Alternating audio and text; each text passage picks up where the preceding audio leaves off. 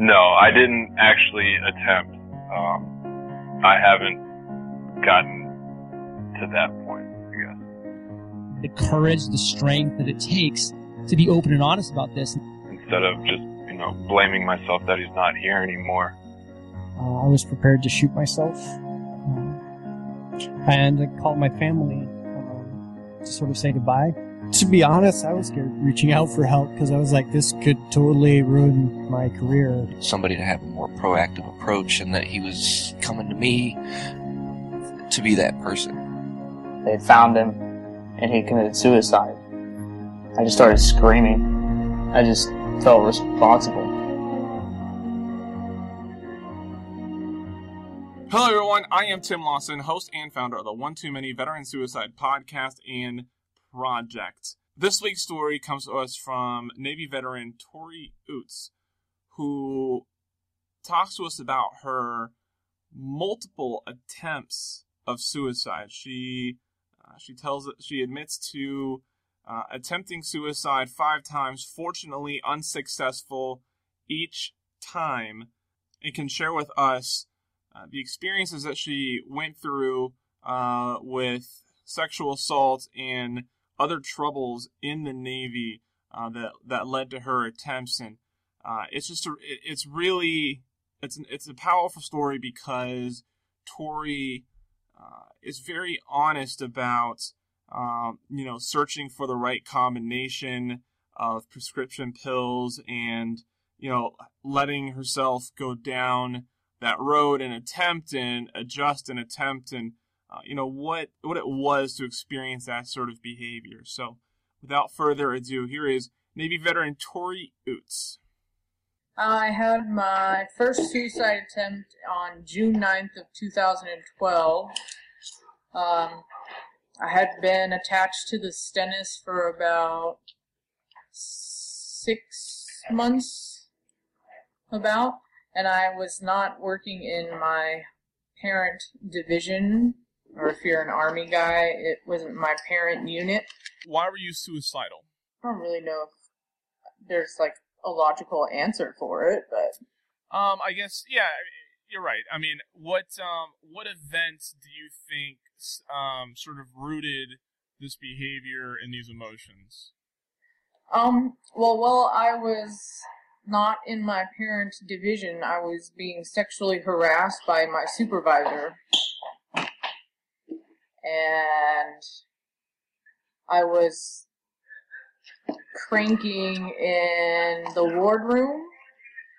And since my supervisor was the only supervisor there that wasn't an officer, I didn't know who to go to to solve the problem. Yeah. And you obviously can't just, go up to an officer and be like, hey, this guy's doing this.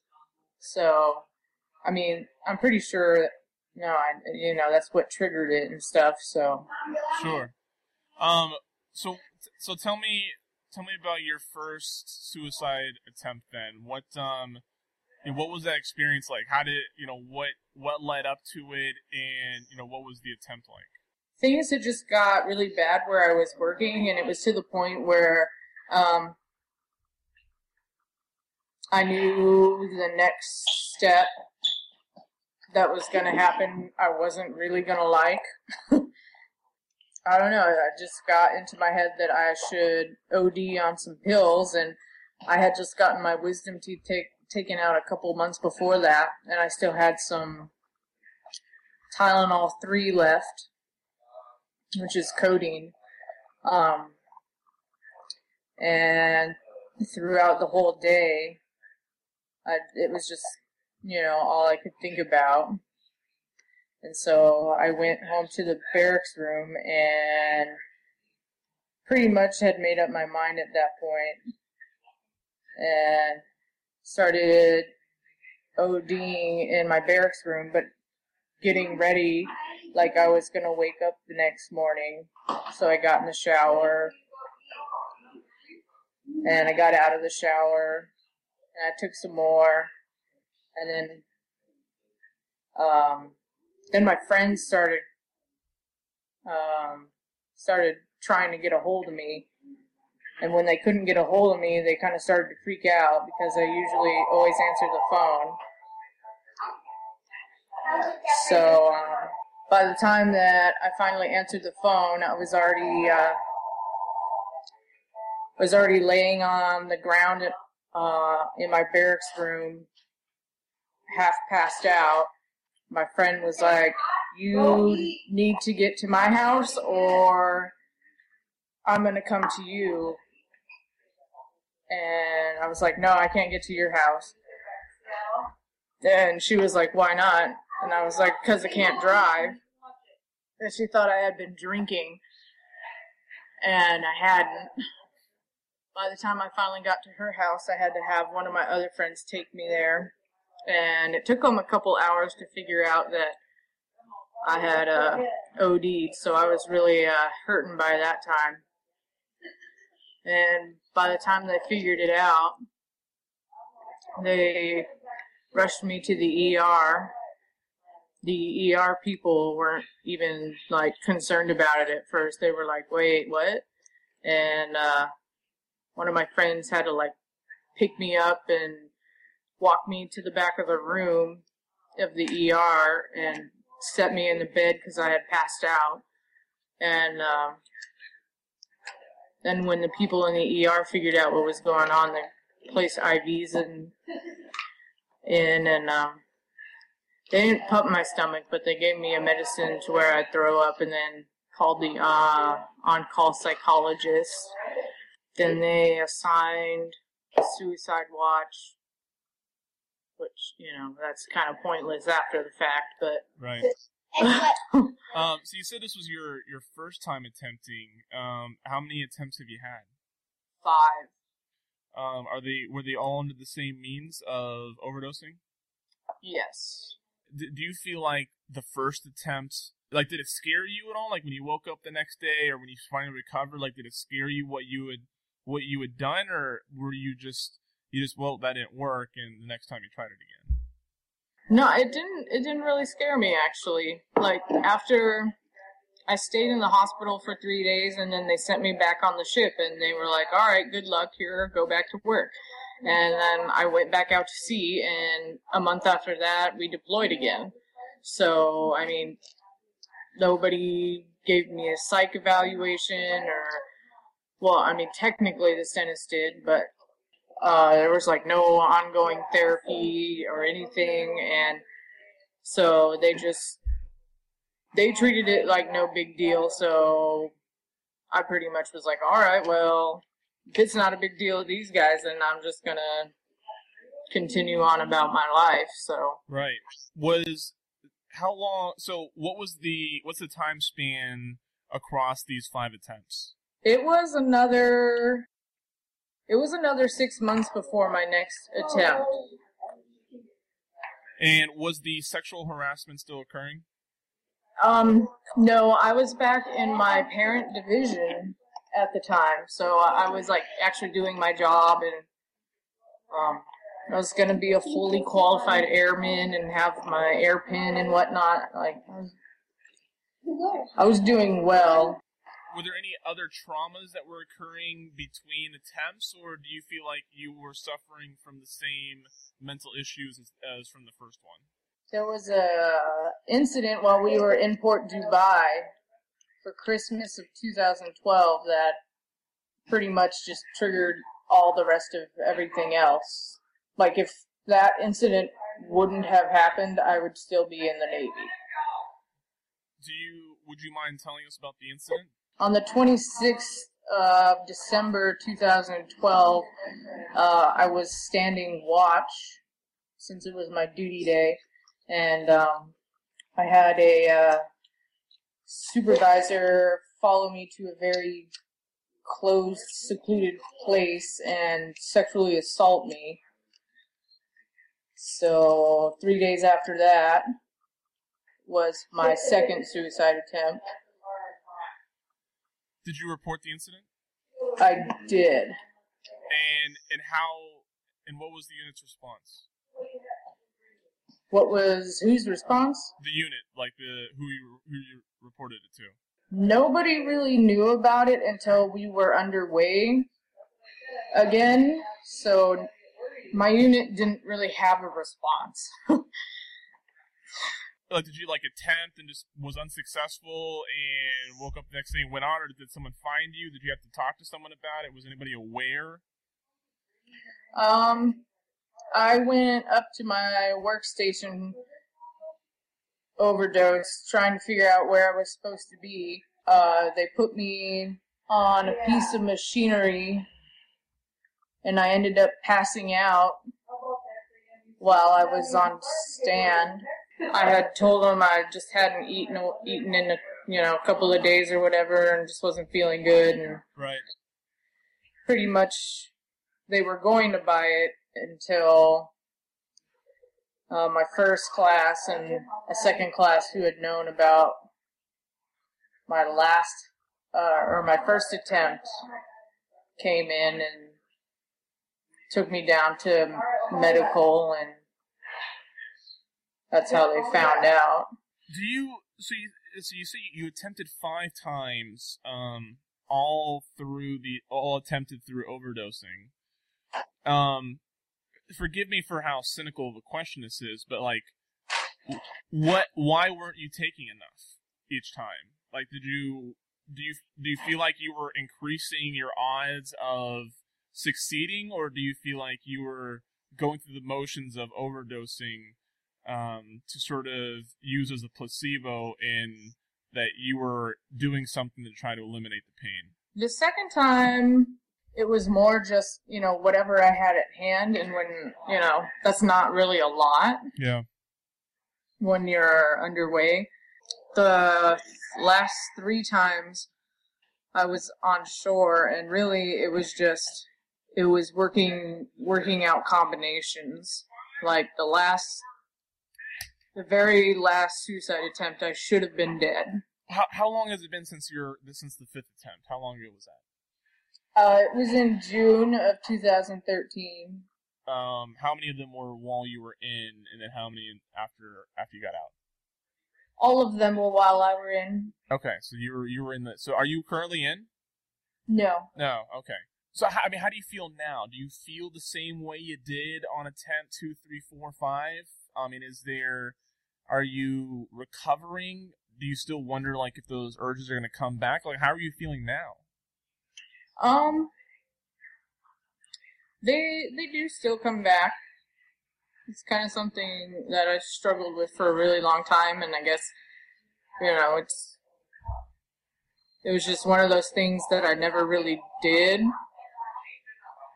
First, as a teenager for some reason, just because of the situations I were in at home, but, they still happen even though I'm not in the military, but, yeah. I'm on, 3 different antidepressants, on an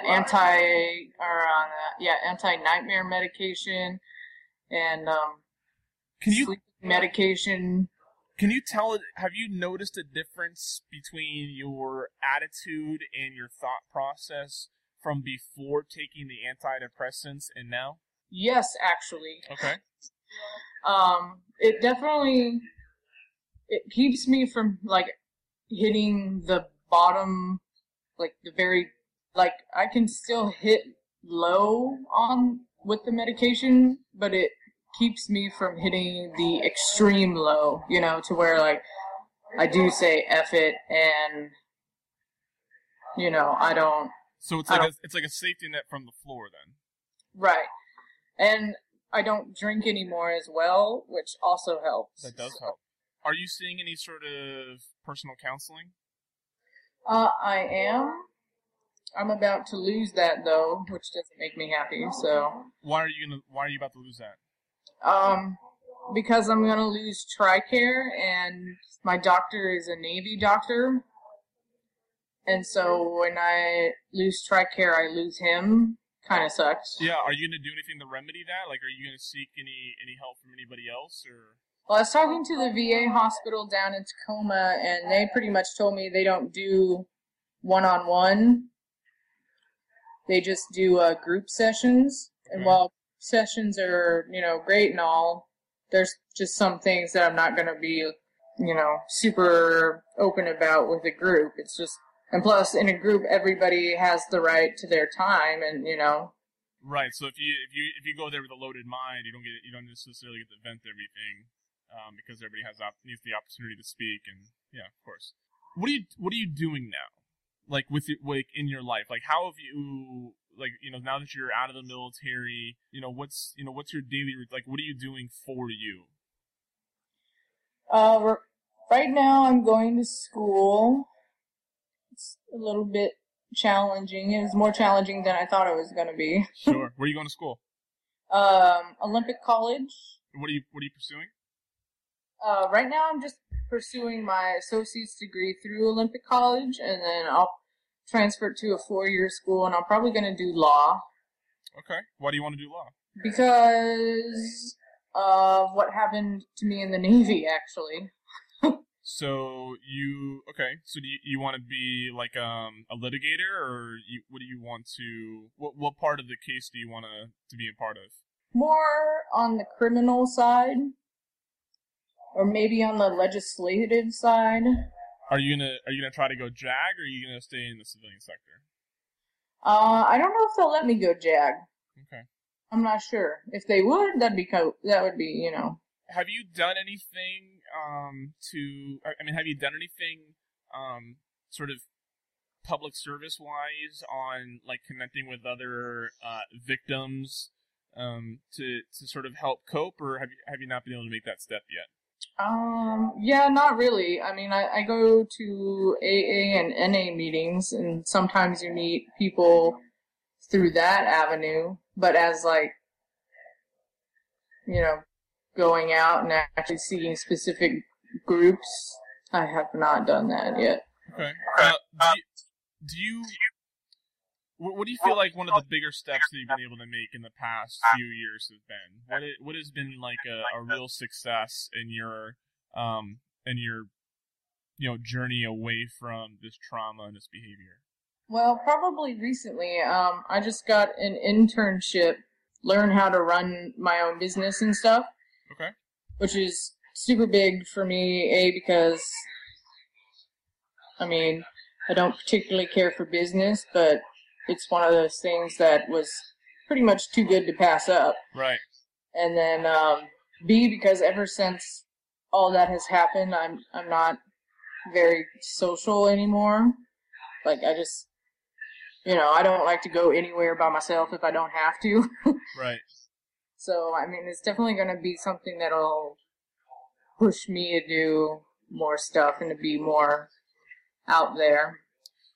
How do you feel like the military handles the epidemics that are abundant right now of sexual assault and suicide?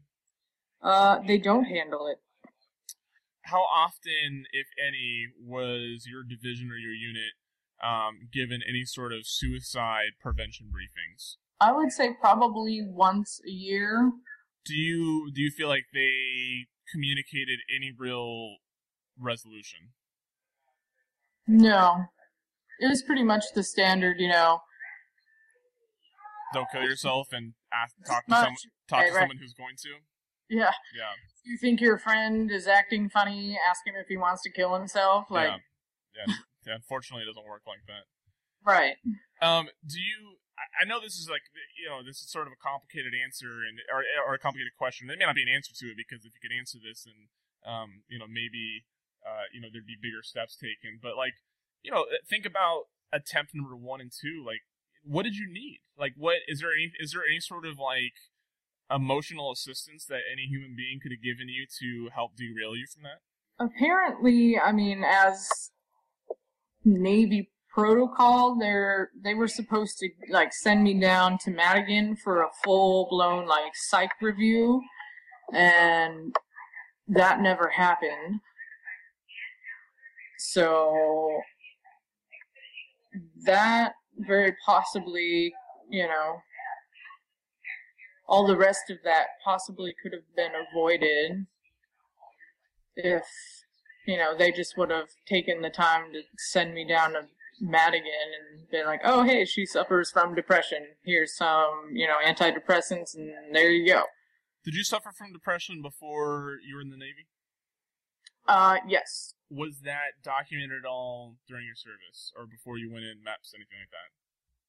It was not. Okay. Do you feel like the event that occurred, do you think that added on top, or do you think it replaced? Like, what do you think that did to the depression you were already suffering from?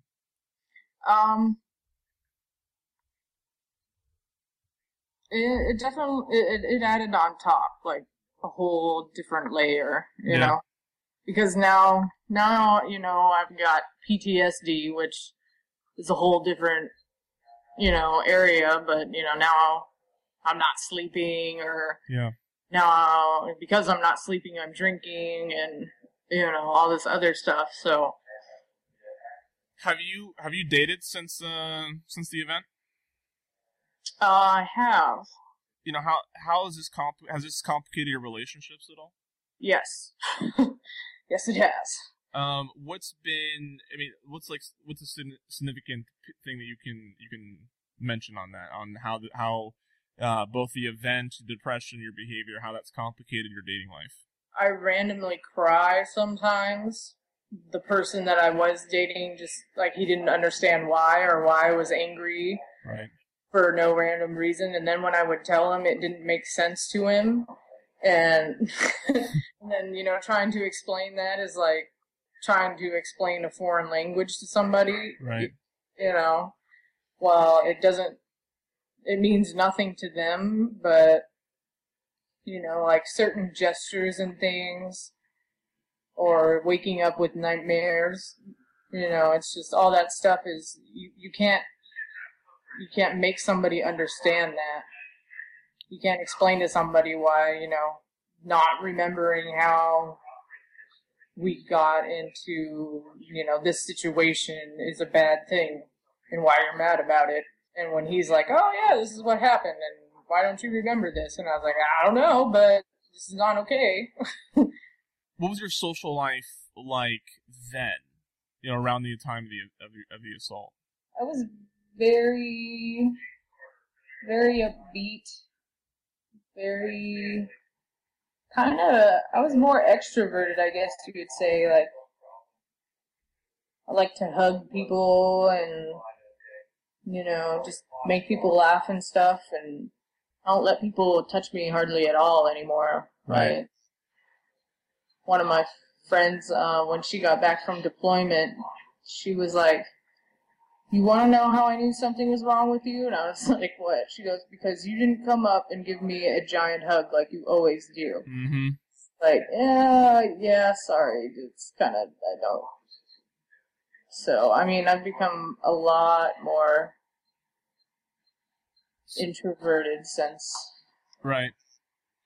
So you and I connected via, a Facebook page that's dedicated to suicide prevention and the silent war in the military. And I mean, how has that been? Like, the first post that I saw in that group was from you and from, a crisis scene that you had and aid that you got from the group and the people that you live with. And I mean, how has that Facebook group helped, if it at all?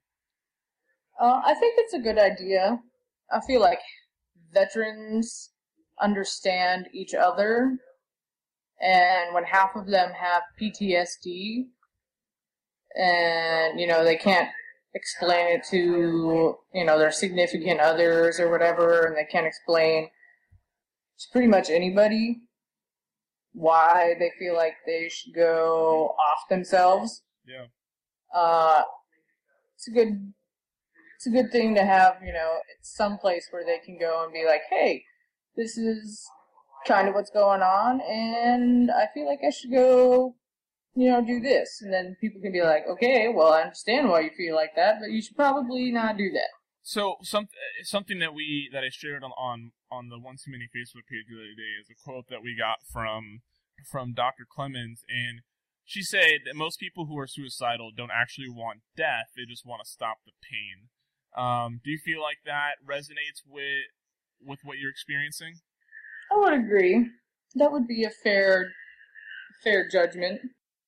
So I mean, if someone could tell you, I have this thing that I can, I have this system, this treatment that I can put you through, and it'll stop the torment, and you won't have to consider killing yourself anymore. I mean, that would be What sense of hope are you looking for from treatments and from therapy and stuff like that? I mean, are you seeking out different ways, or are you sort of just trying to take what's given to you and what's working? Obviously, what I have been doing is not getting me anywhere.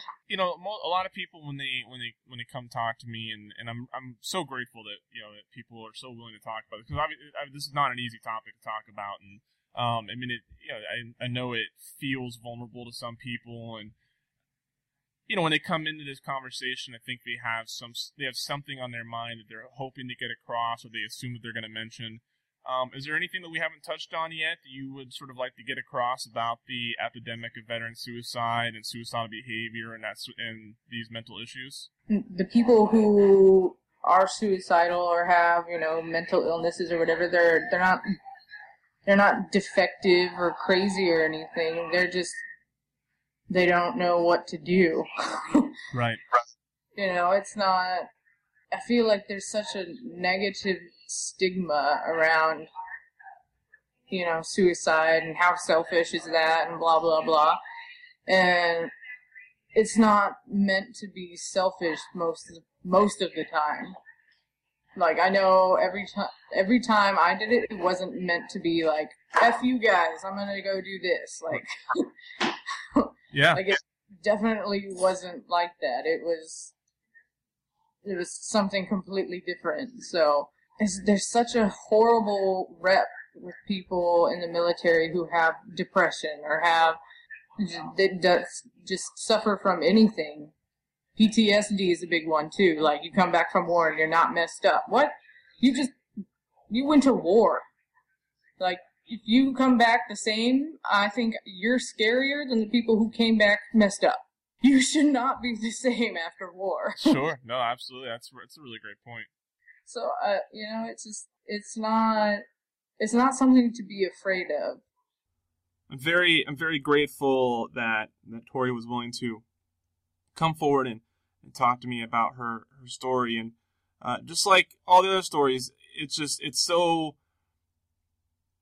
moving to hear the honesty that comes from my guests, and to try to understand where they were when they experienced suicidal behavior, or what it was like to be a bystander or to know someone that took their own lives. It's something that is, even for me as someone who has experienced suicidal behavior and who has attempted suicide, I hear plenty of stories where I'm like, wow, I can't imagine going through that.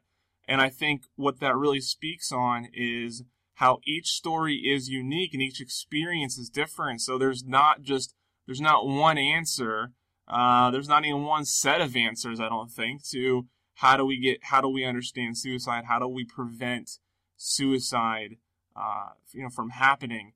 Because so many people, we all experience different things, that we handle in different ways, and that leads us differently, to the idea of suicide. And, with Tory, it was, sexual assault and, other personal struggles that she was going through. For myself, it was philosophy and self-value. For others, it has been, trouble with transitioning out of the military. It's been pre-military family issues that came back to torment them during their service. There's so many different things, and even with combat, you can't even say that some guys get back from combat and they're clearly bothered by it, but they still hold strong, and then it's something else that pushes them over the edge. Whereas others, they experience something maybe what we'd consider to be less significant while they were overseas, but comes back and ends up being detrimental. So, and one thing I thought was really, really important that Tory pointed out, that, if you go to war, you're going to come back different, and if you don't, that's surprising. It's surprising to think that someone could go to war and experience combat and come back completely unchanged. So I think there's no shame in that. There's no shame in coming back and having a different perception on the world, or just, naturally being a differently developed person because of your experiences. I just recently chatted with Tory over Facebook, and I was very excited to hear that she has not attempted suicide again since we last spoke, which is awesome. I hope that she is continuing to mend her wounds and grow personally and spiritually and emotionally, and being able to take every challenge in stride and continue to continue to succeed in the battle against suicidal behavior. So I'm really excited to have heard that from her. If you have a story you would like to share here on the project, I've had a couple people reach out to me recently, and I'm so honored that people are coming forward and sharing their stories. You can go to one2manyproject.com. That's ONE, the number 2, manyproject.com. And there's a Start Here button to get familiar with the project. All the shows are in the main feed right there, and there's other menu options to get more, to discover more of what we're doing. But you can email me as well, timlawson21@gmail.com.